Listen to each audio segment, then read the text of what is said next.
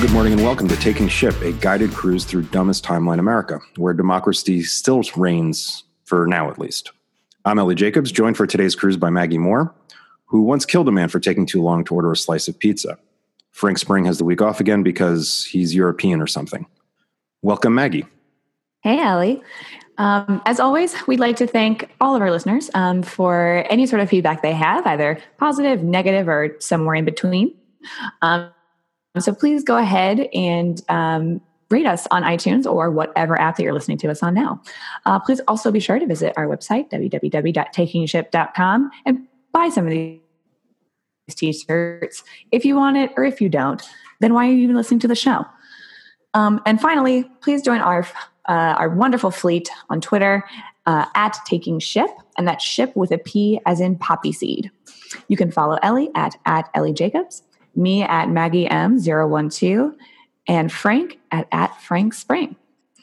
So I figured that today we'd start a little bit more on a surprisingly serious note, or at least as serious as the two of us can actually get. Yeah. Because the news broke last night that Senator John McCain passed away at the age of 81 and I think it was maybe just the day before that, that his family that announced was no longer going to be seeking treatment for his cancer. So it's a big moment. Yeah. Also, 9 years to the day when Ted Kennedy died of the same disease. Wow. I had no idea. Yeah. I read that somewhere, and it was, two giants of the Senate, really. So there's a lot that we can talk about John McCain. There's a lot we can talk about in terms of alt-centrism and a lot of the reactions people are reading or seeing last night and today and probably for the next week or so. We're going to skip all that for the time being because at the bottom line, the man was a hero and he served his country for his entire life. So for the time being, we're not going to say anything negative about the deceased. We will say positive things. That doesn't even happen. Yeah, positive things. I will say two things in particular three things that always impressed me about John McCain. One was he kept a sense of humor. Even if it was biting and sarcastic, right, and danced a pretty dangerous line sometimes. But he always had it, and it was always evident in any interview he was doing. I only met him once briefly in an elevator and didn't really interact with him. But all these tweets and Facebook posts you're seeing people who've had brief interactions with him. It's all a lot of it comes down to him just very humble and having a sense of humor. The other two, I would say. Maybe surprisingly, maybe not. I'm not sure how to characterize it, but he was very supportive of LGBT in the military. Yeah, definitely. Was certainly against the party orthodoxy and probably surprising to some as a veteran of his age to be supportive of something like that. And then finally, our good friend Matt Zeller, who is a Truman Project member and runs an organization called No One Left Behind, which works to get translators from Iraq and Afghanistan veterans settled into the U.S. McCain was incredibly influential in pushing through the special immigration visas, the SIVs that were so desperately needed that the Republicans were just fucking around with to prevent from happening. McCain really worked very, very hard to push those through, including personally intervening to get Matt's translators, Janice, out of Afghanistan. So those are, three quick things that I would say about John McCain. What about you? Yeah, I mean, I'm a little less familiar with his record, but one thing that really struck me and actually got me feeling pretty emotional was Barack Obama's statement that he released, which I would love to read just a snippet of because I'm sure many people have also read it as well.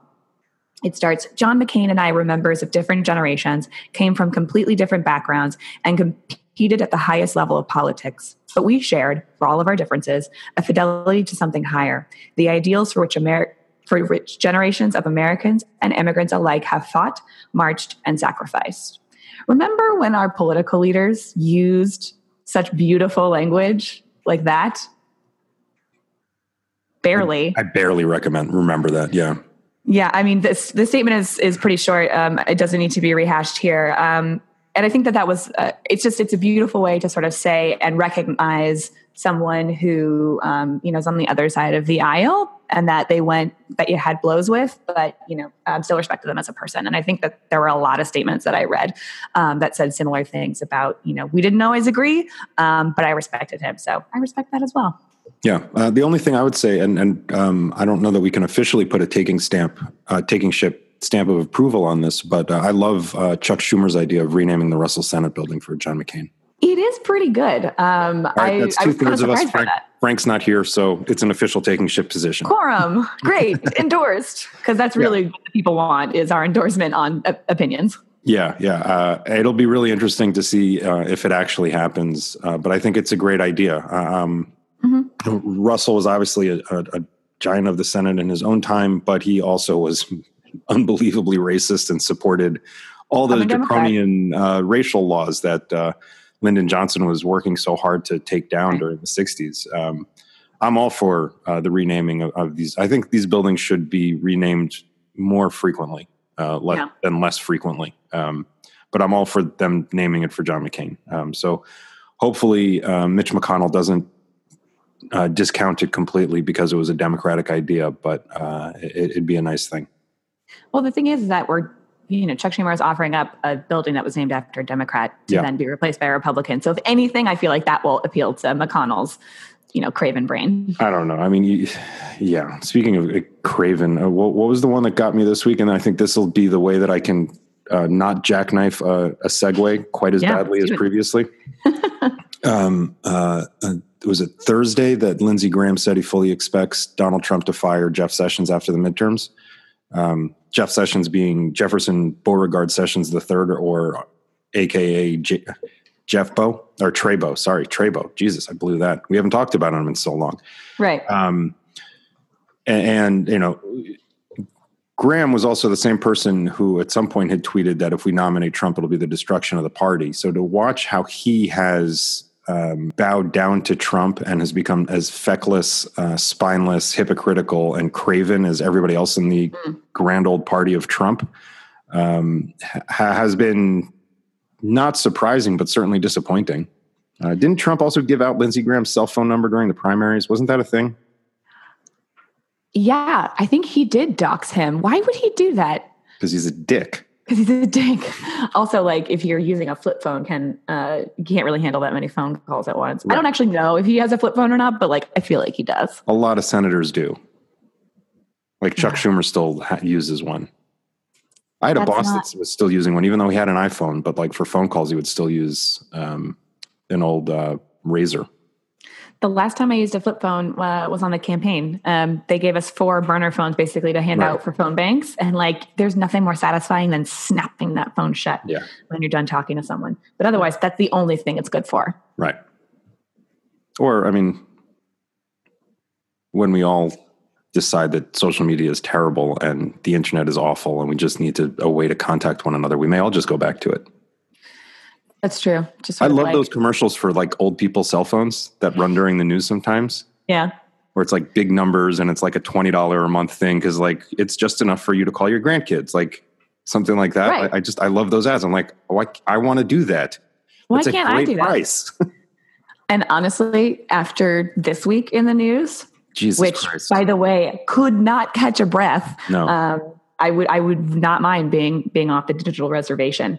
We were talking about that. This is the first week in months where I had things to do, but because of the just fire hose of news, I got nothing done over Wednesday and Thursday. Didn't get anything done. What was that news, Ellie? What was that news? The news included such wonderful tidbits as the CEO of American Media, which owns the National Enquirer's name is David Pecker. Which is something that only Dickens could come up with. I know. And I feel like the New York Post and New York Daily News really blew their opportunities to use that name in their favor when they posted the headlines that he had.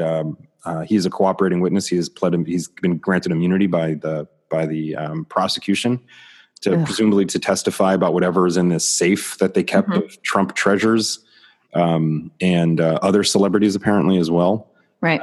So this week we got the guilty verdict on 8 of 18 counts from Paul Manafort, Michael Cohen, President Trump's erstwhile attorney, who apparently went to the worst law school in the country, but that clearly doesn't matter, pled guilty and is facing 3 to 6 years in prison, I think, and has said that he will cooperate fully.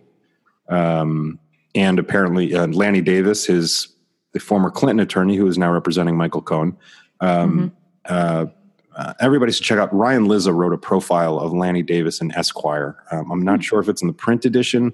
I read it online, and people should check it out because it's part of Lanny Davis's whole thing. And I've read 1 or 2 of his books. Part of his whole thing is sort of remaking individuals' reputations after they've done bad, like Martha Stewart, for instance.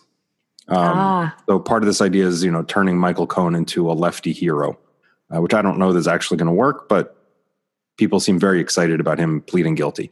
And then on Friday, late in the day on Friday, because why the fuck not? We found out that the Trump Organization's CFO, who Trump and many other people have said knows where every single cent in that organization is.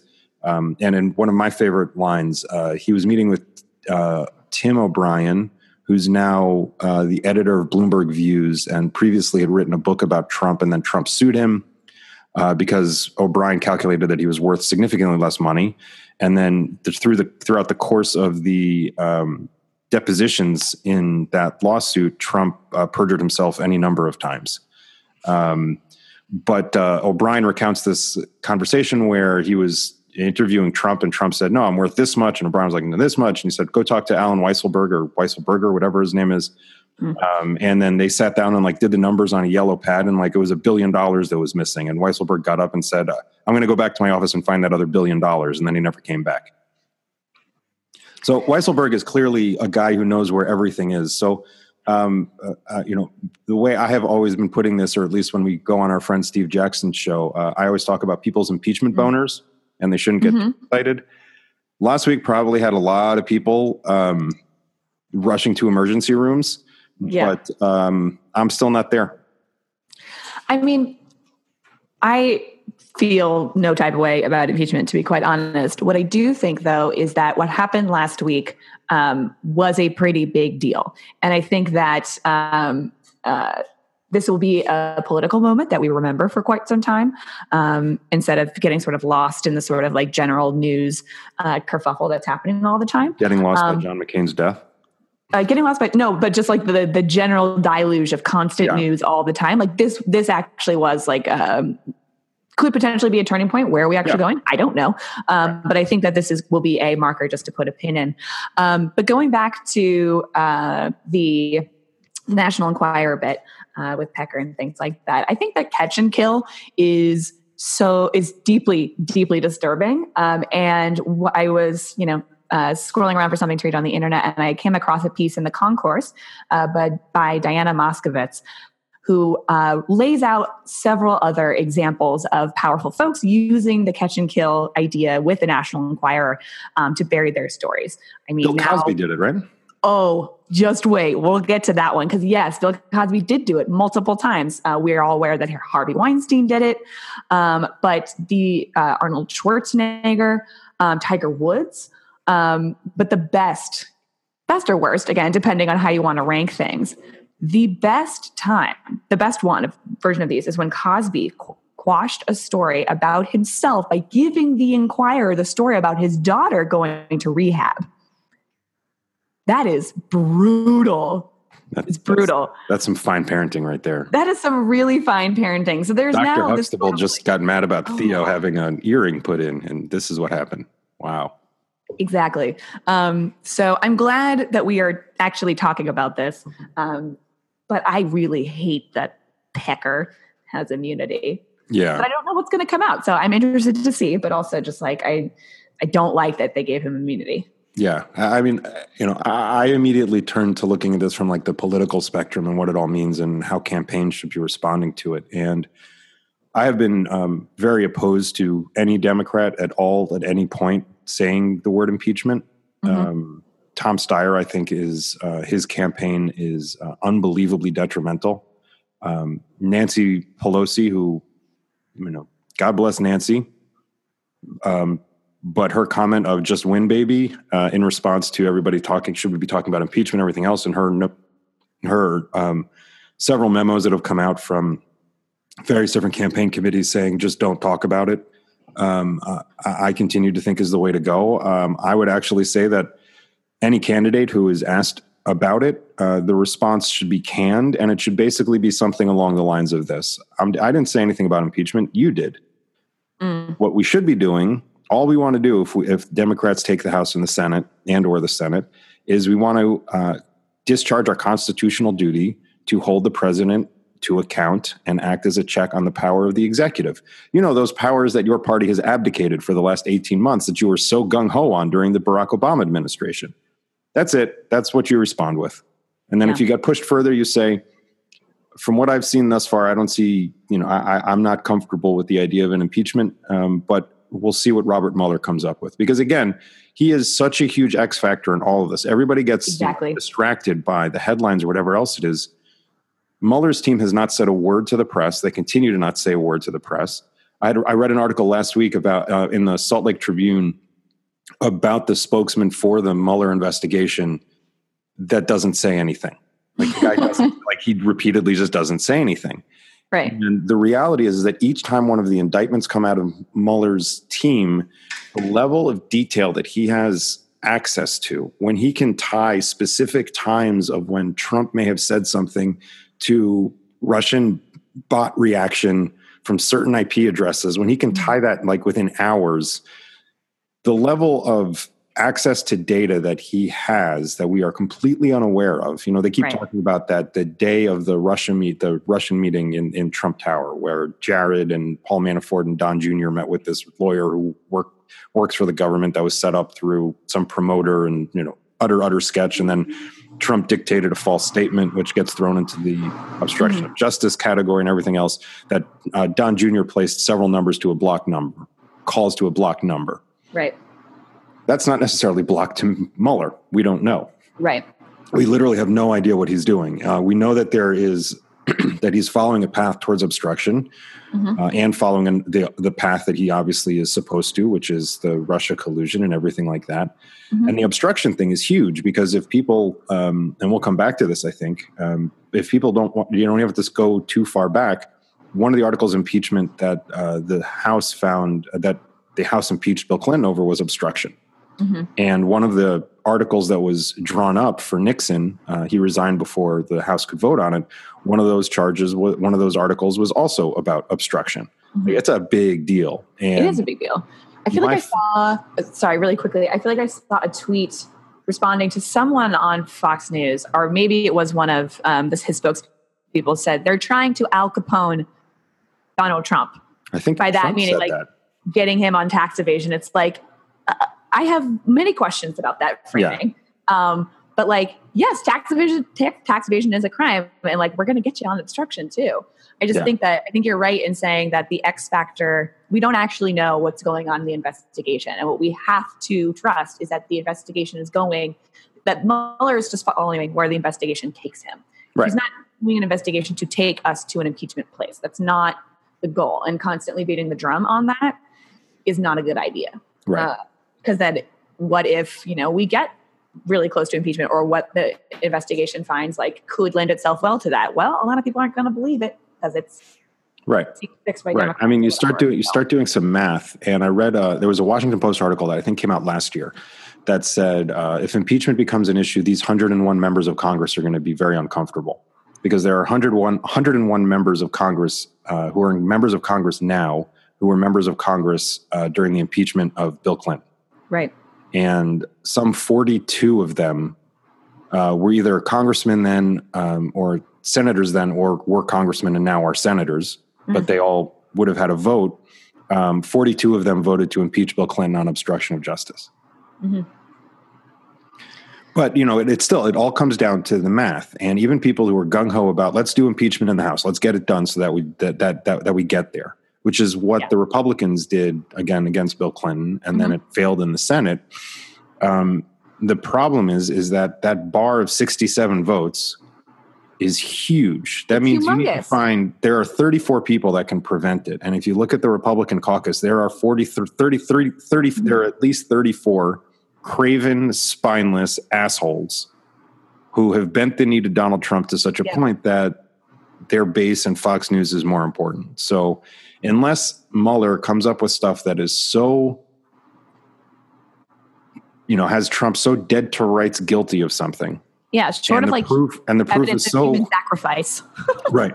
I know, like, even then, like, I feel like the Fox News, like, unless there were ashes and a god actually responded somehow to that human sacrifice, they're not going to believe it. Really? Yeah. So in summary, don't talk about impeachment. Just please. Do the work. Talk about the economy. Talk about Republicans not doing their jobs of holding the president to account. I mean, the select committee in the House is a laughingstock. Done and done. They're breezy. Yeah. Let's talk about other craven assholes, though. Yes. I actually, speaking of deeply craven, Michael Cohen is a really interesting figure to me in that, and I'm sure everybody remembers this now, is him saying he would literally take a bullet for the president. And yet he is now, he pleaded guilty, and now he's actually cooperating with an investigation. How did that happen? Well, I don't know how much I fully believe his version of events, basically saying he had a conversation with his father, saying you should not side with a man when you shouldn't side with this person. You come from a line of Holocaust survivors. This is not the kind of president that you actually want to align yourself with. I don't know. That to me feels pretty fucking craven to have that story come out. I don't know.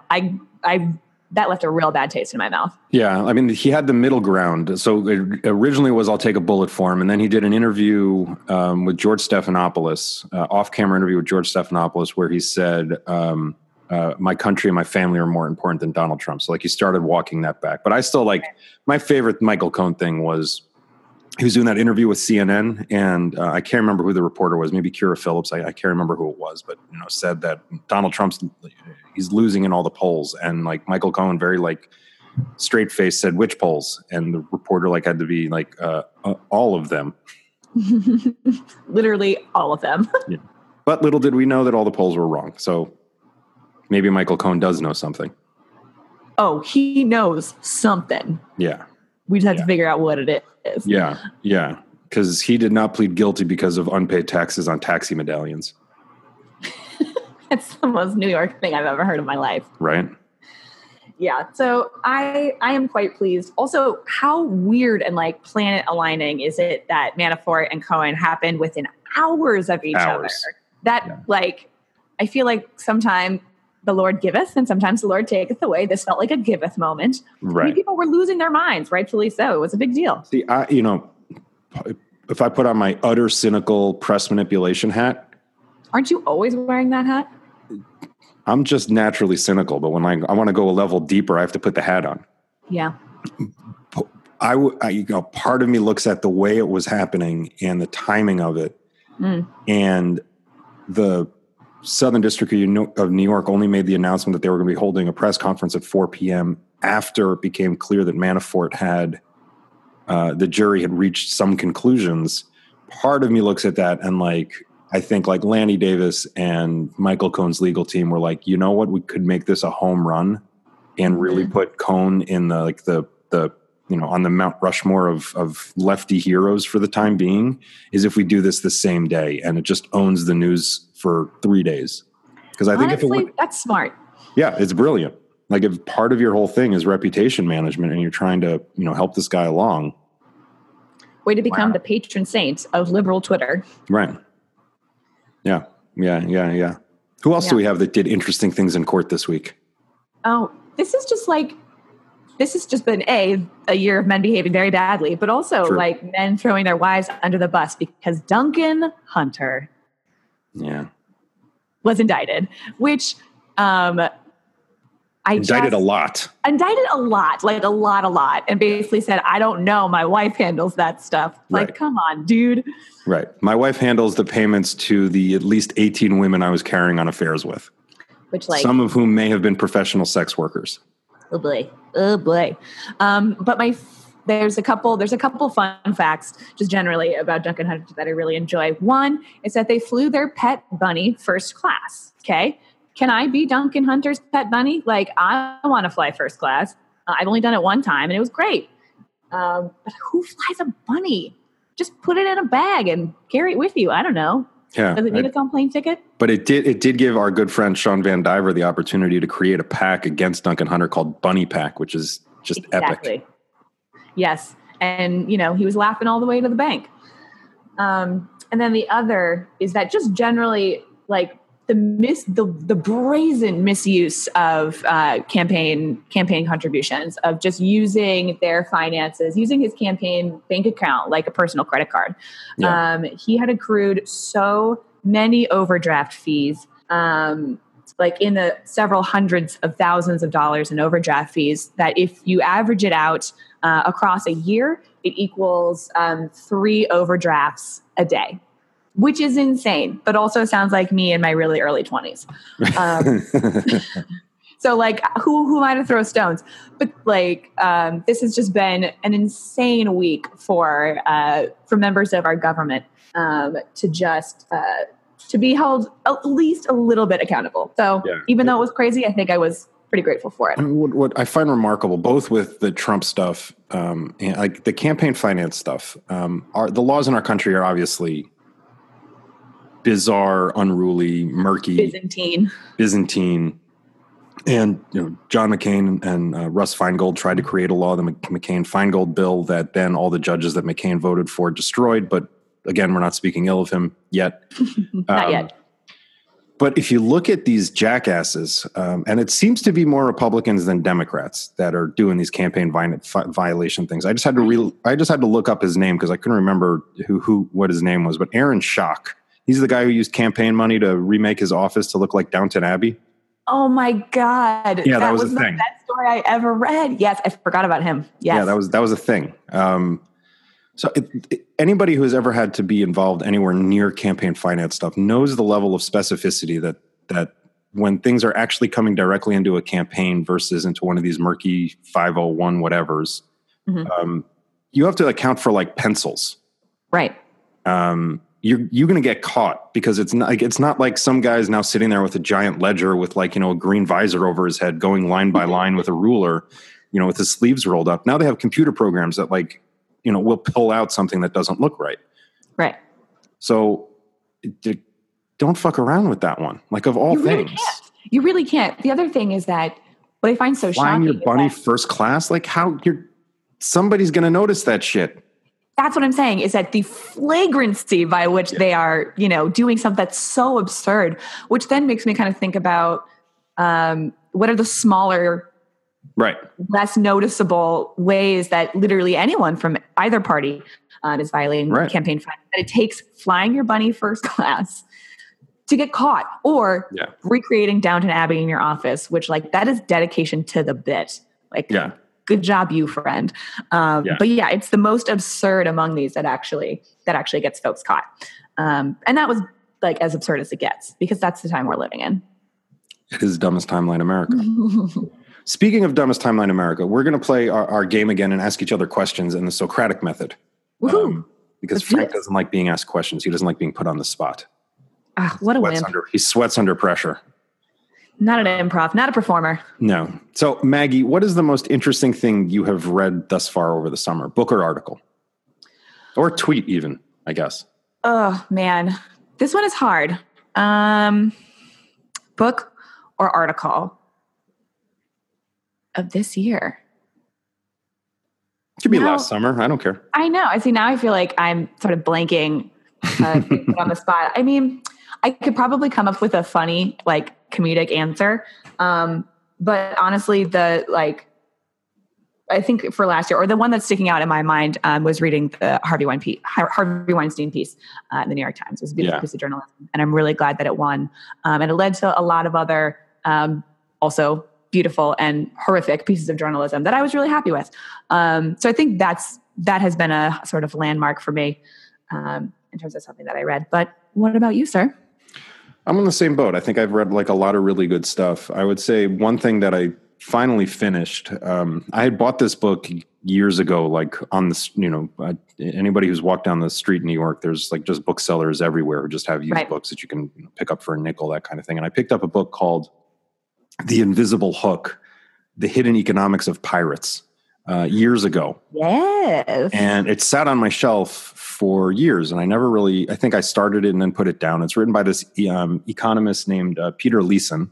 Mm-hmm. And I kind of just never really finished it. And then something triggered my mind about it a couple months ago, and I took it out of the library. And then also because the book I ended up putting in storage because I live in a tiny New York City apartment, and my books all live in a storage locker in New Jersey, as all good books do. They go to a nice farm. Yeah, they go to a nice farm. Play. Yeah, there's definitely no like silverfish or mold or anything like that.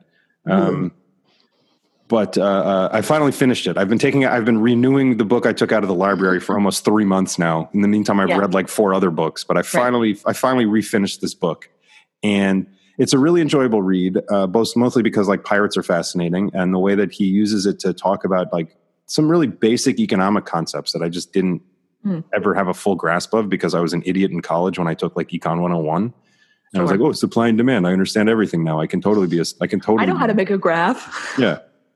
So I would say if anybody wants to pick up a relatively short book that is a fun read about economics and isn't called Freakonomics, the Invisible Hook, which is obviously, a play on Adam Smith's The Invisible Hand. Right. So, can I actually amend my answer? Please. Because I thought of something while I was droning on. Hook. Exactly.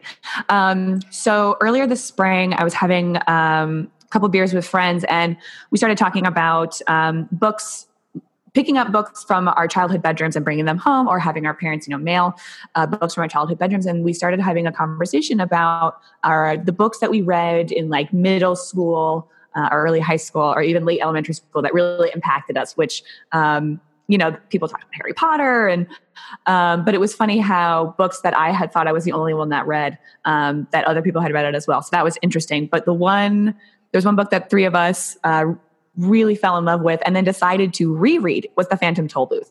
That book is incredible. And I had it read to me, I think when I was a first grader, because I don't think I would have been able to read it on my own then.